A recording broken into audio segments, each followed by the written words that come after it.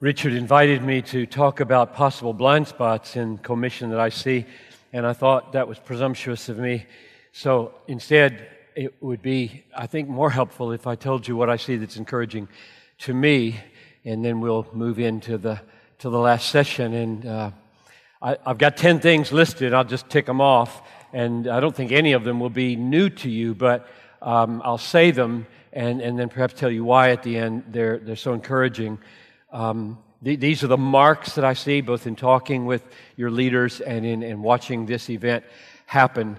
A devotion to the Bible and its exposition at the center and the root of all things. Number 2, a commitment to robust, God-exalting, Reformed theology. Number 3, commitment to be led in a biblical way by godly, humble, spiritual men as elders. Number 4, a rigorous and intense commitment to church planting.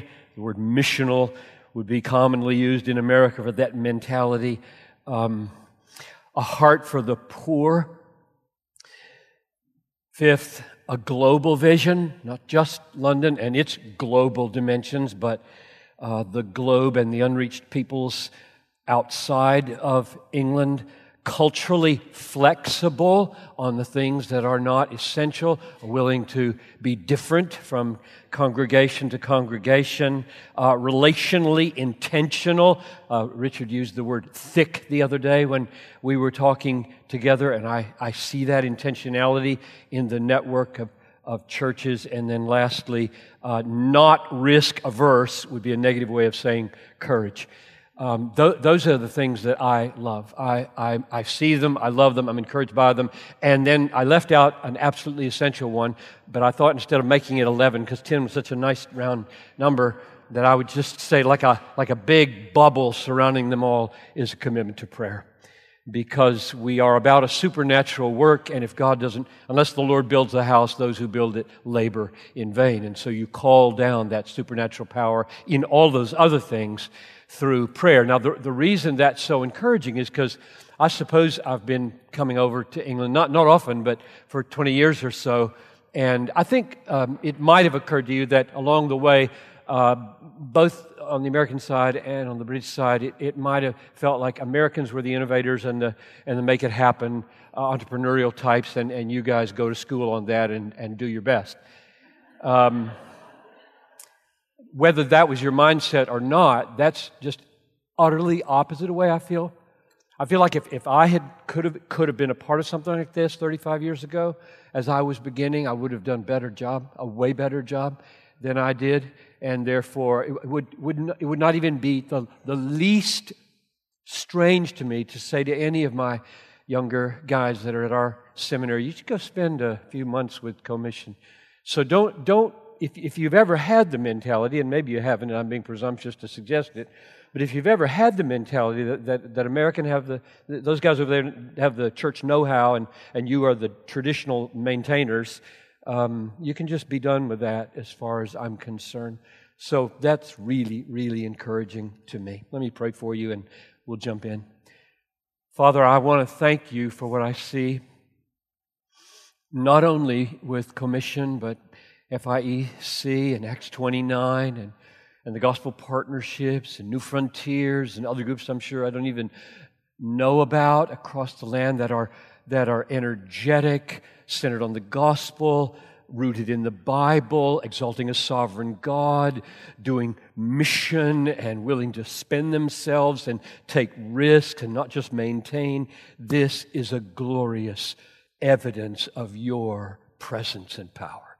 And so I praise you for it, and am so happy to be a little part of it now. And I ask you to come and give us grace, truth, faithfulness, humility, vulnerability to your change in this last hour.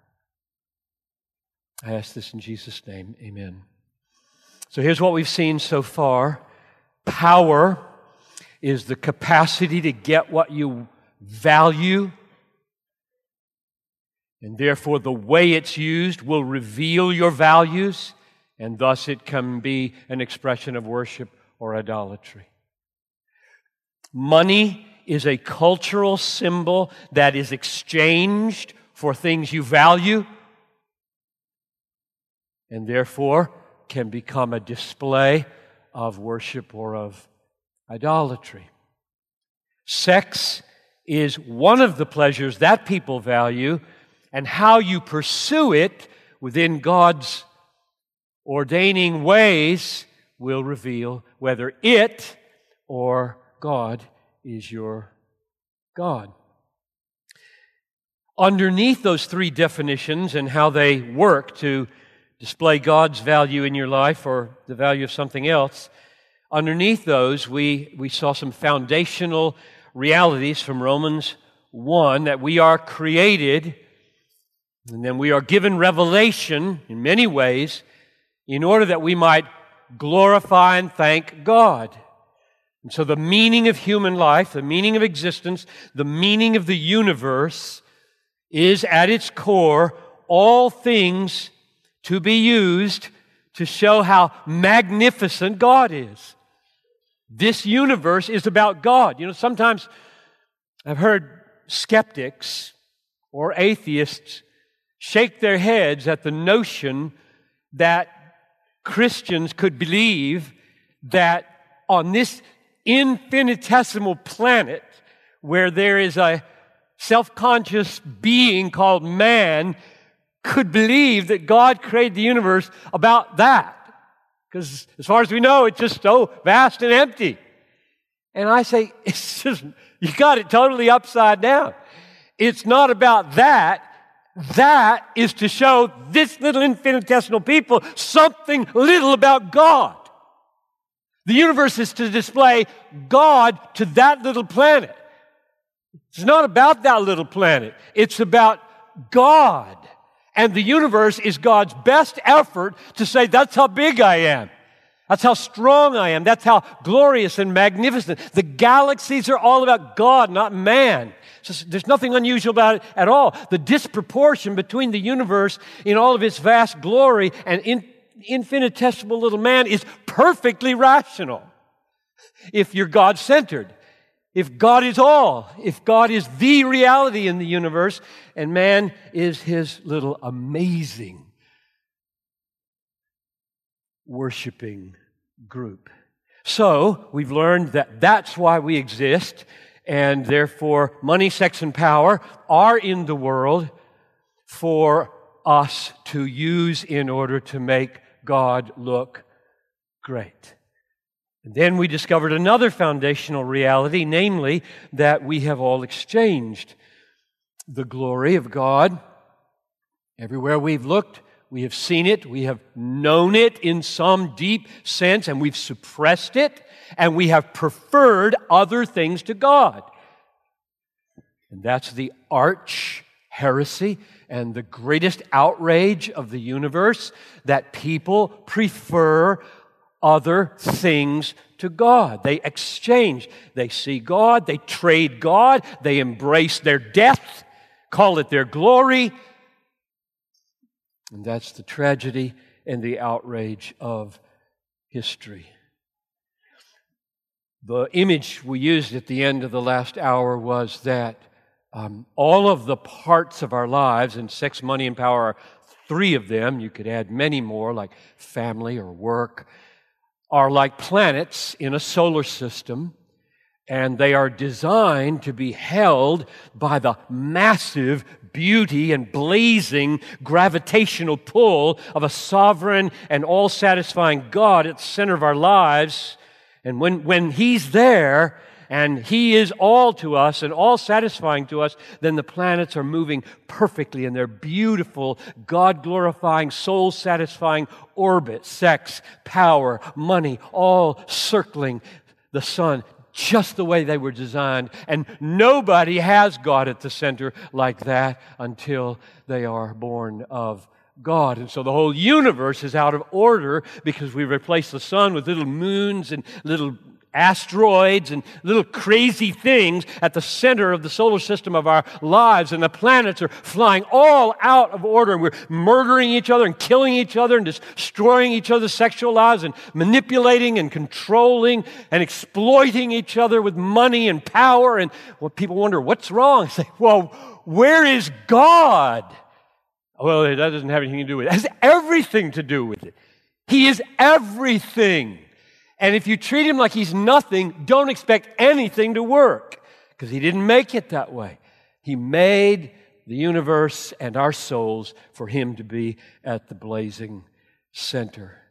But it's all fallen apart, and money has been used for greed and covetousness and theft and bribery and embezzling and boasting, and sex is used for fornication and adultery and pornography and public nudity, and God's glory, which was what our bodies were for, is turned into shame, and our shame is made into human glory, and power in every manner of self-exalting dominion and exploitation has come about, and we are in a great mess because of having, as Romans 3:23 puts it, fallen short of the glory. And I take 1:23 to get it, 3:23 of Romans to get its meaning from 1:23. And 1:23 says, they exchanged the glory of God for images of mortal man. And 3:23 says they fell short.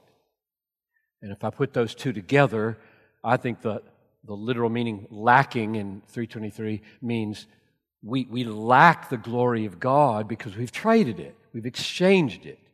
And that's what Paul considers to be the universal plight of the human race, called sin, and why something needs to happen. Psalm 16:11 says, in his presence is fullness of joy, at his right hand are pleasures forevermore. That's what you were designed for. You were designed for full and forever pleasures. That's what it says. In his presence is fullness of joy. At his right hand are pleasures forevermore. And what have we done? Well, God tells us in Jeremiah 2:13, my people have committed two great evils. They have forsaken me, the fountain of living waters, and they have dug out for themselves cisterns, broken cisterns that can hold no water. So you look at the fountain of living water where there's fullness of joy and pleasures forevermore, and you say, yuck. And then you start digging. This is what all human beings are doing in London. This is digging, trying to find it. And you will never find it by digging. That's a suicidal dive with money, sex, and power at the controls. The remedy we saw was a restoration of the glory of God to the center of our affections. Not just the center of our theology. That won't work. I was asked the other day how some Reformed leaders in America have been able to be such bullies. How can you be a bully? How can you be a manipulative power monger if you have a sovereign God? And the answer is, he's not cherished like a little child cherishes a big, strong daddy. He's fit into your life as a kind of weapon, kind of tool to do your thing. If the affections are not ravished by God so that we become like little children, thrilled to be in our Father's presence as an all-sovereign God, our theology probably will become an instrument in destruction. This is why the emotions are so important, that they be transformed and changed very, very deeply. So now, what do we want to do today? What we want to do is realize that in order for that restoration of God to the center of our affections to happen, a massive double obstacle has to be removed. The wrath of God has to be removed because God is very angry about this exchange, as He indeed should be and would be unrighteous not to be. To be looked at as the infinitely valuable God, to be said yuck to, and to reject you and exchange you for dirt that I'm going to dig in the rest of my life looking for something like you, that's wicked. And God should punish people that do that, and He will. And therefore, that's the first obstacle that has to be solved. Every one of us deserves to be punished eternally for that kind of insult to an infinitely holy God. And the second thing that has to be removed is I don't like God. I like me. So God's a problem because He's angry, and I'm a problem because I don't like Him. This is not going to make it for a good future for me. So where are we? There are three things God has done. God is one of His glories. In fact, according to Ephesians 1:6, it is the apex of His glory, namely, God is a God of grace, a God of great mercy, who doesn't mainly enjoy being angry. He mainly enjoys being merciful. God does have a ranking in His emotions. He is angry, and He is compassionate, and He does delight very much more in being compassionate, and His anger functions as a foil eternally for the magnificence of His compassion. That's another set of messages we could talk about, but that's what I believe. Therefore, in His mercy, He has done three things to solve this problem. And I'll just take them one at a time, and you could guess what they are.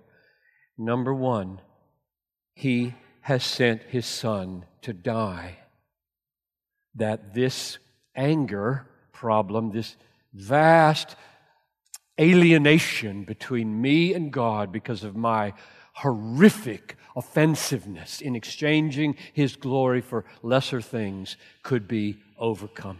This could be overcome. His wrath could be removed. His fatherly care for me could be restored, and all the obstacles could be taken away. So the first thing He does is the cross, and I've chosen my verses carefully to fit the theme. There's so many verses you could use, right, to establish the truth of the gospel effort of God to reconcile Himself to sinners like me. And here's the verse I'm going to give you. 1 Peter 3:18 goes like this.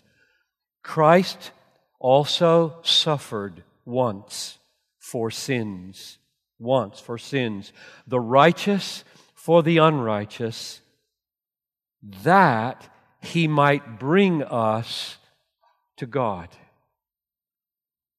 Now, it may be that some of you, and I would assume a lot of you, have felt discouraged at hearing me describe what we ought to be in our affectional passion for the glory of God. That He should be more precious to us, more satisfying to us, more beautiful, more valuable to us than anything else. And your heart whispers to you, I'm not sure that's true for you. And you feel scared or discouraged or uncertain. And this is the point where I need to step back and say, do you remember verse 18 of Romans 1 where it said, in unrighteousness, we suppress the truth of God's glory and we embrace other things. Well, that word unrighteous is the word used in 1 Peter 3:18. Christ suffered once, the righteous for the unrighteous.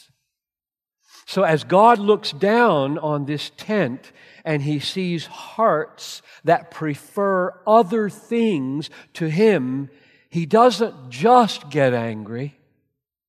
He says, I'm going to fix that. I am going to fix that. And the first thing I'm going to do is put my Son as perfectly righteous, who never came within one whiff of exchanging my glory for anything else. I'm going to put my Son out there to take their place and bear that anger that I feel so strongly towards their idolatry. I'm going to put Him in the place, and I'm going to pour out my wrath on Him. So I'll read it again. Christ suffered once for sins, the righteous for the truth-suppressing, God-exchanging, unrighteous. And then here's the key phrase, that He might bring us to God. That verse is paramount in my understanding of the gospel for this reason.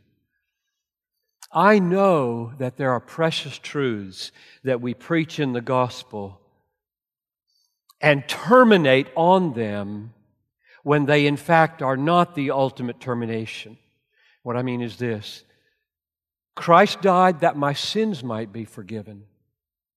That's glorious. Christ died that I might be justified or counted perfectly righteous in the presence of a holy God. That's glorious, and that is not the ultimate goal of the cross. Christ died in order that His wrath might be removed. That's glorious, and that's not the ultimate goal of the gospel. Christ died that I might not go to hell. That's really good news, and that's not the ultimate goal of the gospel. This verse expresses the ultimate goal of the gospel. I'll read it again. Christ suffered once for sins, the righteous for the unrighteous, that He might bring us to God.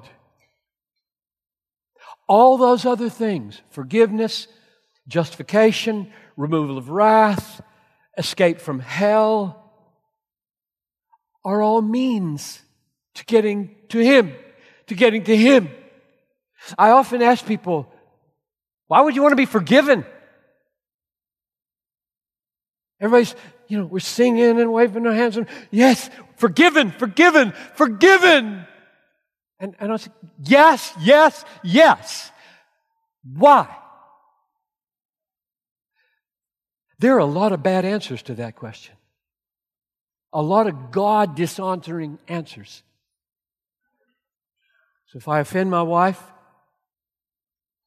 in the morning, and then at breakfast there's ice in the air, her back is to me, she's at the sink, This relationship is broken. It's my fault. What needs to happen? I need to ask for forgiveness. I need to repent. And she needs to give me forgiveness. Why? Why do I want forgiveness from her? Now here's a bad answer.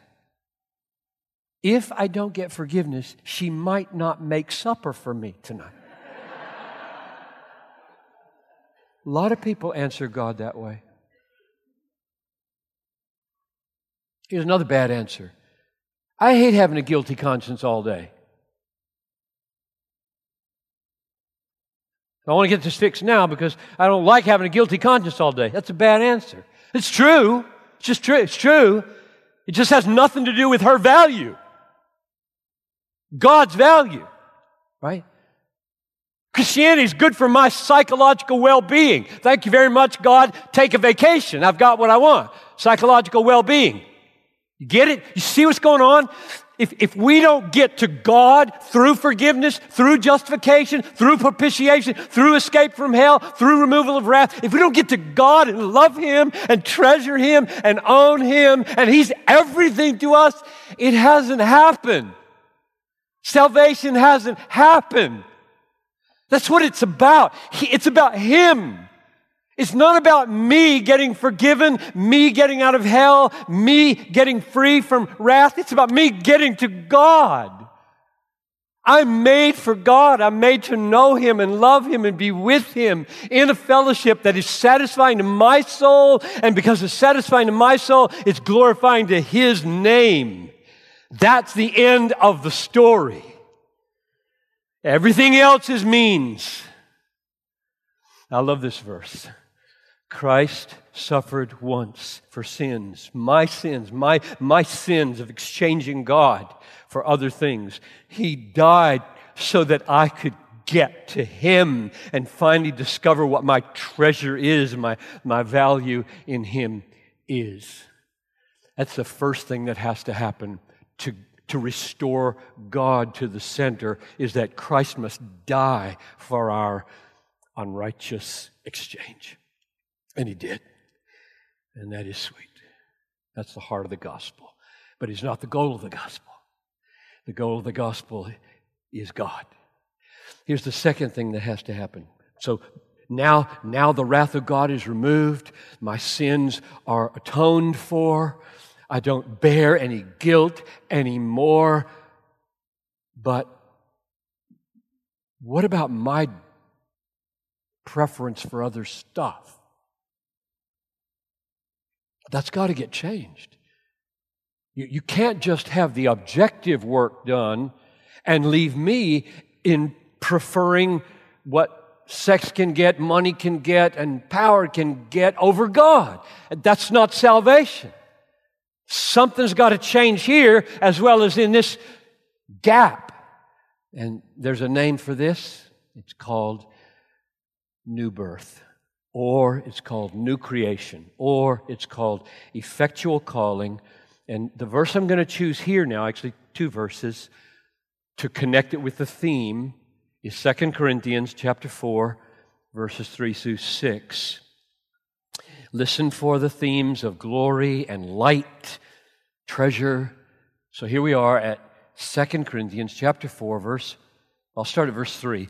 Even if our gospel is veiled, it is veiled to those who are perishing.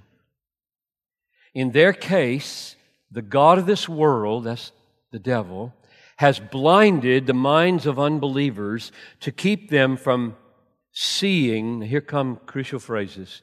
To keep them from seeing, this is what nobody can see apart from what's going to happen in verse 6. The light of the gospel of the glory of Christ, who is the image of God. The light of gospel of glory of Christ, who is image of God. That is massive. Oh, that phrase is massive. That's what nobody sees.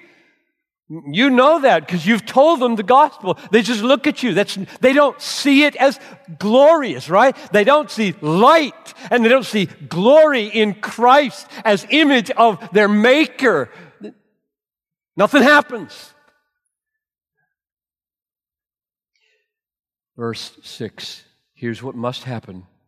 For God, who said, "Let light shine out of darkness," He's comparing now conversion to creation in the beginning. The God who said, "Let light shine out of darkness," has shone into our hearts to give, and now he's back to these phrases, the light of the knowledge of the glory of God in the face of Christ. Light in both texts, glory in both texts, 4 and 6. Glory of Christ, glory of God, who is the image of God in the face of Christ. It's the same reality. Light of the gospel of the glory of Christ, light of the knowledge of God, the glory of God in the face of Christ. And the difference is, here, Satan is blinding us to it in verse 4, and in verse 6, God is overcoming that blindness and saying in your heart, if you're a believer, this is how you got saved. You know, isn't it wonderful that we can be saved, we can be born again, we can be made a new creation and not know all the ways that God did it, so that you can spend the rest of your life learning what happened to you. That's why when I said up here, was it last night, night before? I can't remember. When I said I don't remember being saved at age 6, I know exactly what happened. I know better what happened than a lot of people who remember their conversion but aren't biblically taught. They think they did this or that or whether, and they don't know how they got saved. They're all confused about it. They've been taught really bad stuff about how they got saved. But this verse says what happened was that when I was 6 or when you were whatever, God said, "Let there be light." And suddenly, the Bible, and particularly the story of Christ, the way He is and the way He worked to save, went bright. And you saw it. That's beautiful. That is bright and glorious and desirable and my treasure forever. That's what happened.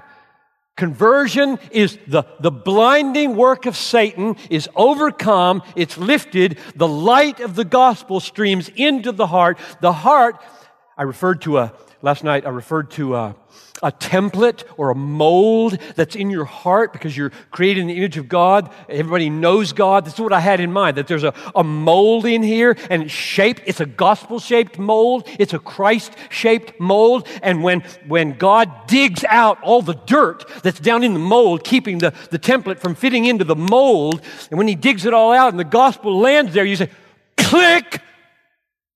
Yes! Everything is now falling into place. This is beautiful. This is what I was made for. This is why the universe makes sense. This is glorious. That's what has to happen besides the cross. The cross, in fact, I would argue, purchases this. God bought that for His elect. When the gospel comes to you, the Holy Spirit moves in. God says, "Let there be light." The light that goes on is the light of the gospel of the glory of Christ, who is the image of God. And henceforth, the Son of the glory of God is now repositioned back where He was. And the planets start to come into order. It may take several years in your life, really. I mean, it does, right? You get God back in His place, and for years and years, these planets have worn really destructive orbits in your life. And as soon as you put the Son back where He belongs by new birth, purchased by the cross, you sense how disordered the orbits are. And it may take you a month or year until the sex orbit and the money orbit and the power orbit they're not colliding anymore. They're smooth, they're pleasant, they're God-glorifying in their limited, proper places here. Everything is beautiful in this solar system now.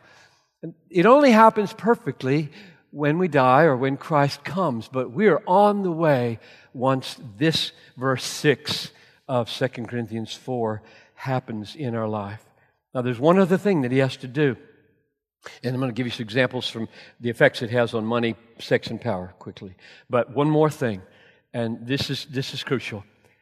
So Christ dies for us and covers our horrible unrighteousness of truth suppression and God exchanging, so that the guilt of it is removed and the penalty is taken away. And then He moves on us to take away our rebellion and our blindness, restore the glory of God as the treasure of our lives. And now what?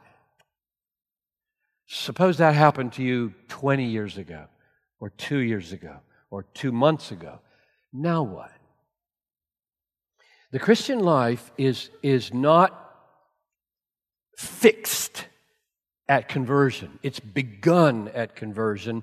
And the process of getting the planets in their orbit and of maintaining the beauty of God at the center of your affections is warfare to the end. So if you feel that, so do I. Nobody in this room cherishes God, treasures God, delights in God, is satisfied with God, treasures God as fully and completely and consistently as you ought. None of you do. which means every one of us every day falls short, and we are not told to be passive in this warfare. And so the verse on this third point is 2 Corinthians 3:18, which is just a few verses earlier from 4:4 to 6. And the point here is that God goes on revealing His glory to you through the Word of God, so that step by step you increasingly and repeatedly restore Him and His beauty at the center of your affections. This is so variable, I'm tempted to say it's just incalculably variable, meaning the morning and the mid-morning and the noon and the afternoon and the night are all different. Your heart for God is different at 10 and noon and 4 and 8. It's different. Your emotions are just like this. Nobody lives like this. Nobody. And from week to week and month to month and year to year.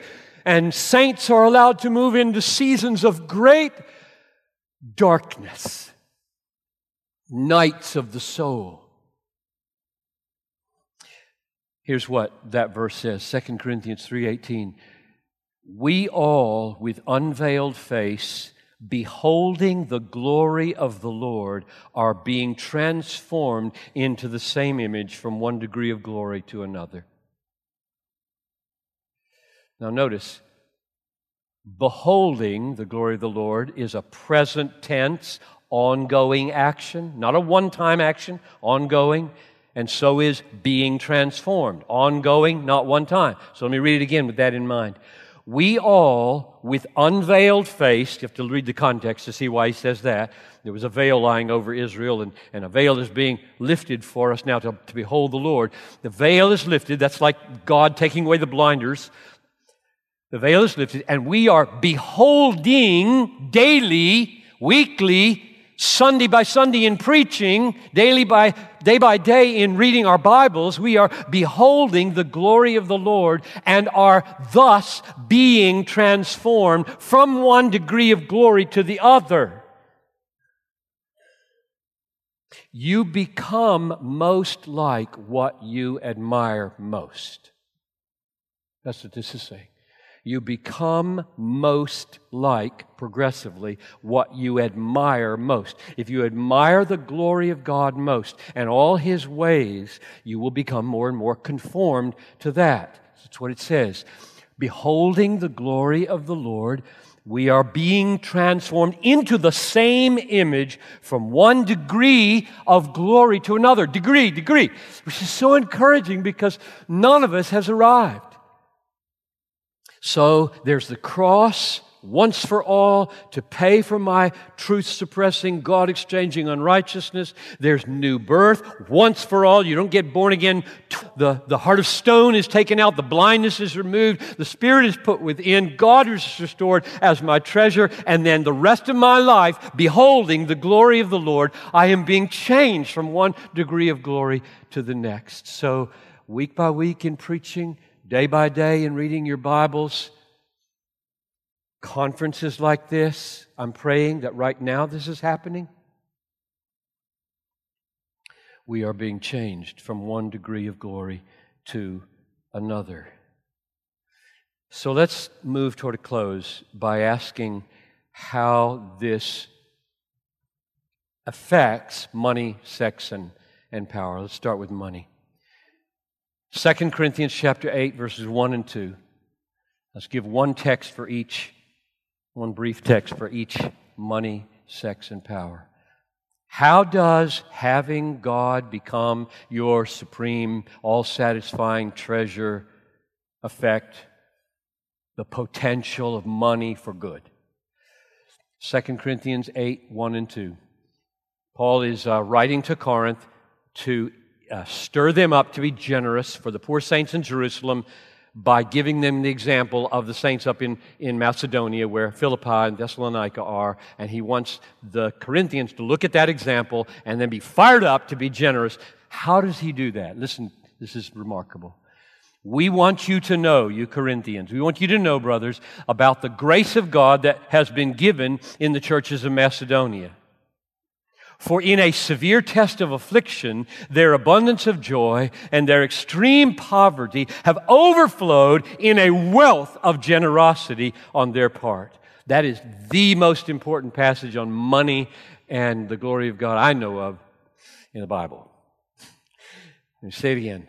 Where did this joy come from? In a severe test of affliction, their abundance of joy. So there's abundant joy. But it can't be that the gospel has removed trouble. In fact, the gospel has increased trouble. It says, in a severe test of affliction, their abundance of joy. So the gospel came, grace came down, verse 1, and affliction came up. You know, grace came down and affliction came up. And in that affliction, joy exploded. So clearly the joy is not based on the absence of affliction. And then it says one other thing. Their abundance of joy and their extreme poverty. So sorry, health, wealth, and prosperity preachers. They stayed poor. At least for a season. They're in extreme affliction, their abundance of joy, and their extreme poverty. So now you've got joy in the middle, grace over the top, affliction at the front end, poverty at the back end, and this explosive joy. That's what I'm after. That is what I'm after in this world. That's what I'm preaching for. That's what I'm living for. I like it when affliction lightens up. I like it when we don't have poverty. But I want this at any cost. This thing at any cost. This abundant joy at any cost. And where does it come from? Not from the absence of affliction, not from the absence of wealth, but the presence of grace. I want you to know, brothers, about the grace of God that has been given among the churches of Macedonia. For in a severe test of affliction, their abundance of joy and their extreme poverty, and now here's the point, overflowed in a wealth of generosity. What happens to money when people get saved, really saved? By saved, I mean explosive joy in God, not things, and not health. What happens? It says, their abundance of joy, understand, in God, not stuff, overflowed in a wealth of generosity. Do you see what that means? That means that the generosity flowing to the poor in Jerusalem, that stream of generosity is joy. He says, joy overflowed in generosity. Money moving in love becomes a testimony to the satisfying grace of God. That's the meaning of money for Christians. Money is a display. How you use money displays the all-satisfying worth of God. I've often said to people, the point of your money is to show that money is not your God. That's the point of money. The point of money is to use it in a way to show it's not your God. God is your God. The point of money is to use it in a way that to show that what it can get is not what's going to satisfy you. You have been satisfied in God.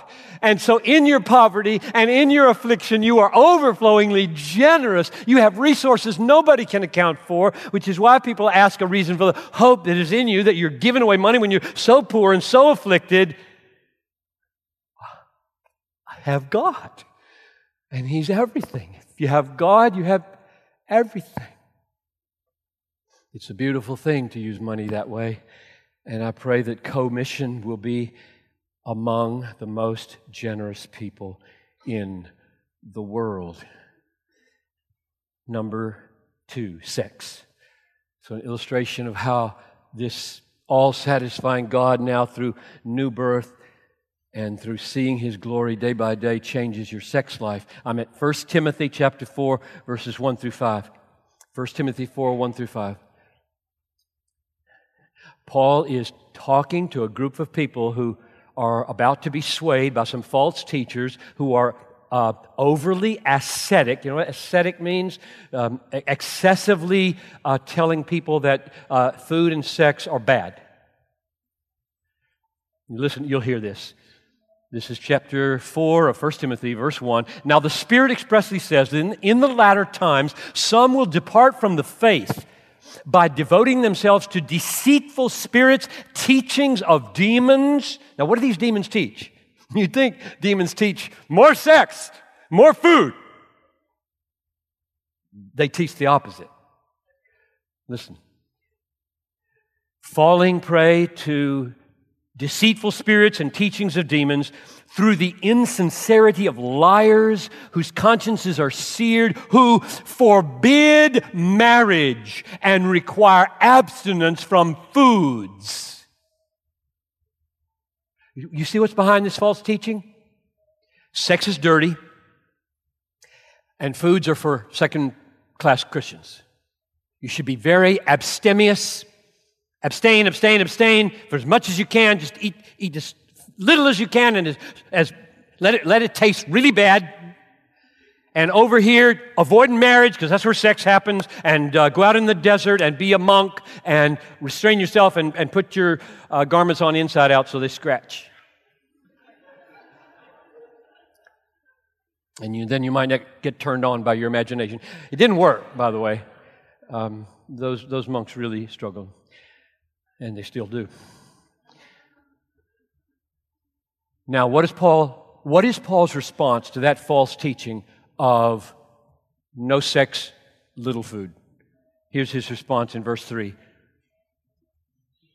That, namely this marriage and food, God created to be received with thanksgiving by those who believe and know the truth, not suppress the truth, know the truth of the infinite value of God in His ways. For everything created by God is good, and nothing is to be rejected if it is received with thanksgiving, for then it is made holy by the Word of God and prayer. That's an amazing passage of Scripture. Sex is made holy, food is made holy by the Word of God and all that it says about food and sex, and prayer, meaning our offering up to God, our lives and our devotion in the way we handle sex, in the way we eat food, and thus the sexual aspect of our life and the eating aspect of our life become reverent and holy and beautiful and precious in all their pleasures, not in spite of all their pleasures. God did not create this world merely as a set of idle possibilities. This world in its physicality does not exist merely to tempt you to idolatry. That's the bad way to think about the world. This world is given as a means of loving people and worshiping God. And if your sexuality and your food habits reflect your gratitude to God and your orientation on God as your supreme value, then those sexual experiences and those eating experiences become worship. He gave us sex to show that He is better than sex. Just like money is given to show that money is not our God, sex is given to show that God is better than sex, so that through sex, in all of its God-appointed, legitimate ways, whether it be faithfulness in covenant-keeping marriage or chastity in covenant-keeping singleness, God is better and a beautiful giver. Lastly and briefly, power. We glorify God in our use of power when we realize that all power is God's. We live powerfully for God when we live in the power of God. And I've already given you the key texts. I'll just read a couple of them. 2 Corinthians 4:7, we have this treasure in jars of clay to show that the surpassing power belongs to God and not to us. So if we treasure God's power with a deep recognition. This is back to the power mongers I was referring to earlier, who have right theology and totally abusive in their relationships. The problem there is that this theoretical thing called the power of God is savored as a kind of scheme out there that is then manipulated for personal gain, instead of it having the effect of saying, you are a clay pot. Humble yourself with deep, sweet, broken-hearted, glad gratitude for my power, and you won't use it that way. That's what that verse, I think, implies. We have a treasure, God's power, God's glory, and it's in a clay pot. It's in a jar of clay, so that we want to do relationships, okay? So all you leaders, and there's lots of leaders in this room, you want to manage relationships and lead churches and lead movements in a way that people feel this man has been humbled and broken by God's power and grace, and He wants us to see Him. That's what it's going to feel like when you lead well. One last verse. I suppose this verse, and I'm going to close with this, has been used by me so many hundreds of times over the years that no verse comes close to being my conscious effort to, when I preach or when I do anything, to get myself in a position where I'm doing, but God is empowering. That's a miracle. If that can be pulled off, it's a miracle. Here's the verse. 1 Peter 4:11. Let him who serve in the strength that God supplies, in order that in everything God may be glorified through Jesus Christ. To Him belong glory and dominion forever and ever. So you serve. Let him who serves serve, but you do it in the strength that God supplies. Why? Because the giver gets the glory, so that in everything God may be glorified. So I'm sitting there in my pew before I go up to preach for 33 years, and this verse, more than any other verse, I'm just sitting there saying, oh God, right now, I, inasmuch as it lies within me, renounce all self-reliance. I know I have to, it's my mouth that's going to be talking, my hands are going to be waving, my mind's going to be thinking, I'm going to be feeling. But God, it says, do it all in the strength that you supply. So right now, I am saying with Jesus, you can do nothing apart from me. John 15:5. You can do nothing, Piper, apart from me. I accept that, I embrace that, and I welcome your empowering help. And then I step up and I start talking. And periodically through the message, the thought comes. You're starting to rely on yourself, or rely on me, trust me. Because when we trust His power, then He gets the glory, and that's why we exist, for Him to get glory. So money, sex, and power. 3 precious gifts of God. 3 dangers that can destroy our souls. Yes, they can. Yesterday's second message. And 3 potentialities or possibilities. And the difference between the danger and the possibility is the light.